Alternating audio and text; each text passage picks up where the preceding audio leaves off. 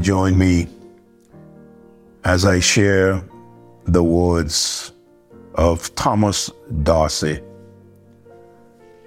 in the song, Precious Lord, Take My Hand, taken from Isaiah 41 and verse 13. For the Lord thy God will hold thy right hand. Fear not, I will help thee. He said, as he sat and wrote, Precious Lord, take my hand. Lead me on, help me stand. I am tired. I am weak. I am worn.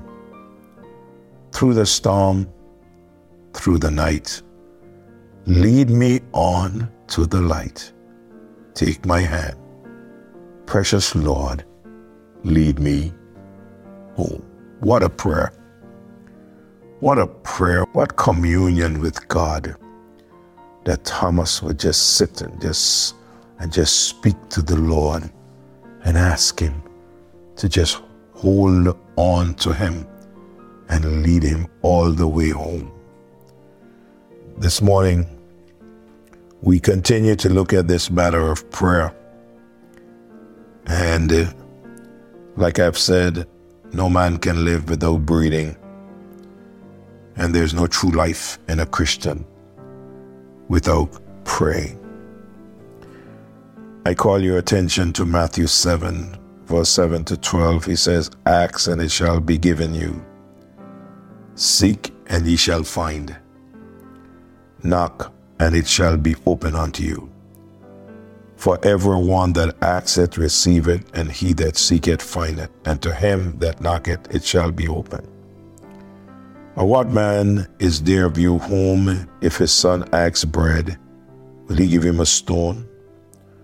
Or if he asks a fish, will he give him a serpent? If ye then, being evil, know how to give good gifts unto your children, how much more shall your Father which is in heaven give good things to them that ask him? Therefore, all things whatsoever ye would that men would do to you, do ye even so to them. For this is the law and the prophets.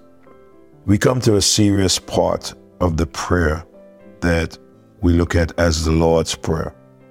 We must stop and pay attention to this, and that is God's pardon, His forgiveness, His cleansing. While He was teaching His disciples how they should pray, He said in Matthew 6:12, and forgive us our debts as we forgive our debtors. Forgive us our debt. Now, the debt God speaks of is not associated with money, but it is associated with sin. Luke makes it clear as he writes in Luke 11:4. He said, and forgive us our sins. Matthew say our debts, Luke say our sins. For we also forgive everyone that is indebted to us.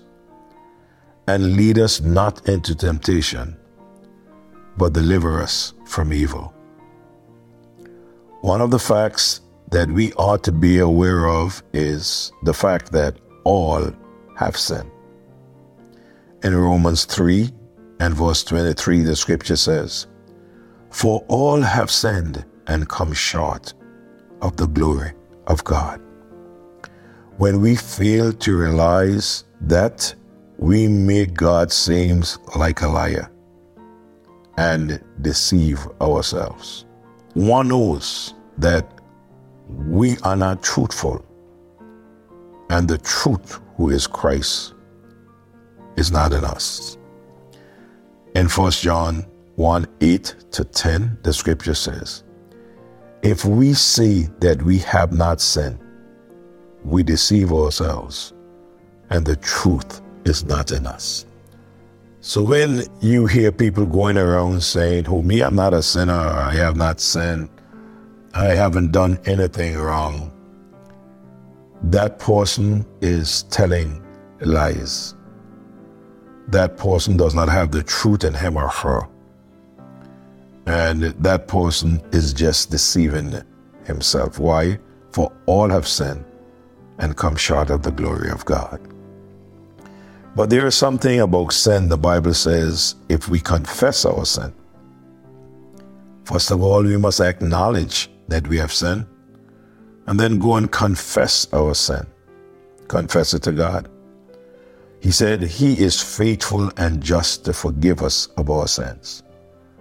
The one to whom we confess our sins to, of course, is the one who can forgive us of our sins. There is no need for you to go and bow down before anybody and confess before them and ask them to forgive you of your sins, because they cannot. They may be able to forgive you of something that you did then. But when we want our sins forgiven, we must go to him who is faithful and just to forgive us, and not only to forgive us, but to cleanse us from all unrighteousness. Remove all the filth that sin would leave. And verse 10 says, if we say that we have not sinned, we make him a liar, and his word is not in us. God's pardon, his forgiveness, and his cleansing is found when we acknowledge our sin, when we confess our sin to the one who can forgive us. He will forgive us and cleanse us of our sin. Please remember, you are a sinner, for all have sinned and come short of the glory of God. This morning, there are only two types. One is that sinner who needs to be saved by the grace of God. And two, the sinner who is saved by the grace of God. Then there's something else that I have noticed, and that is God's great provision. The biggest problem man has is his sin. Because of that, man's greatest need is for forgiveness. Some folks may think that a man's greatest need is for money. No, man's greatest need is to have God's forgiveness.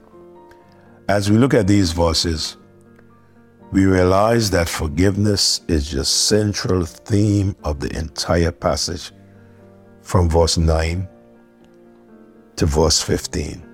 Notice, as believers, we experience a one and for all judicial forgiveness. This we receive the moment we trust the Lord Jesus Christ as our Savior. Listen to the words found in John's Gospel, chapter 13, verse 5 to verse number 11. After that, he poured water into a basin, and he began to wash the disciples' feet and to wipe them with the towel wherewith he was girded. Then cometh he to Simon Peter, and Peter said unto him, Lord, dost thou wash my feet? Jesus answered and said unto him, What I do thou knowest not now, but thou shalt know afterwards.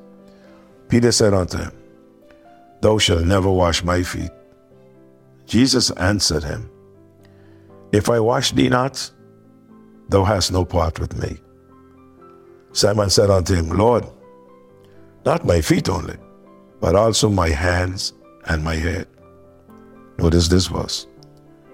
Jesus said to him, He that is washed needeth not save to wash his feet, but is cleansed everywhere, and ye are clean, but not all. For he knew who should betray him. Therefore said he, Ye are not all clean. We no longer are condemned, no longer under judgment, no longer destined for hell. For in Romans chapter 8 and verse 1 said, There is therefore now no condemnation to them which are in Christ Jesus, who walk not after the flesh, but after the Spirit. In chapter 5 of Romans and verse 20, moreover, the law entered, that the offense might abound. But where sin abounded, grace did much more abound. God has granted us pardon, justified us, and made us righteous. No one can change or condemn us. In Romans 8, verse 33 and 34, who shall lay anything to the charge of God's elect? It is God that justifieth. Who is he that condemneth? It is Christ that died, yea rather, that is risen again, who is even at the right hand of God, who also maketh intercession for us. I thank God today that my sins are forgiven. I thank God for those of you who have confessed your sin to him and asked him to forgive you. Your sins are forgiven.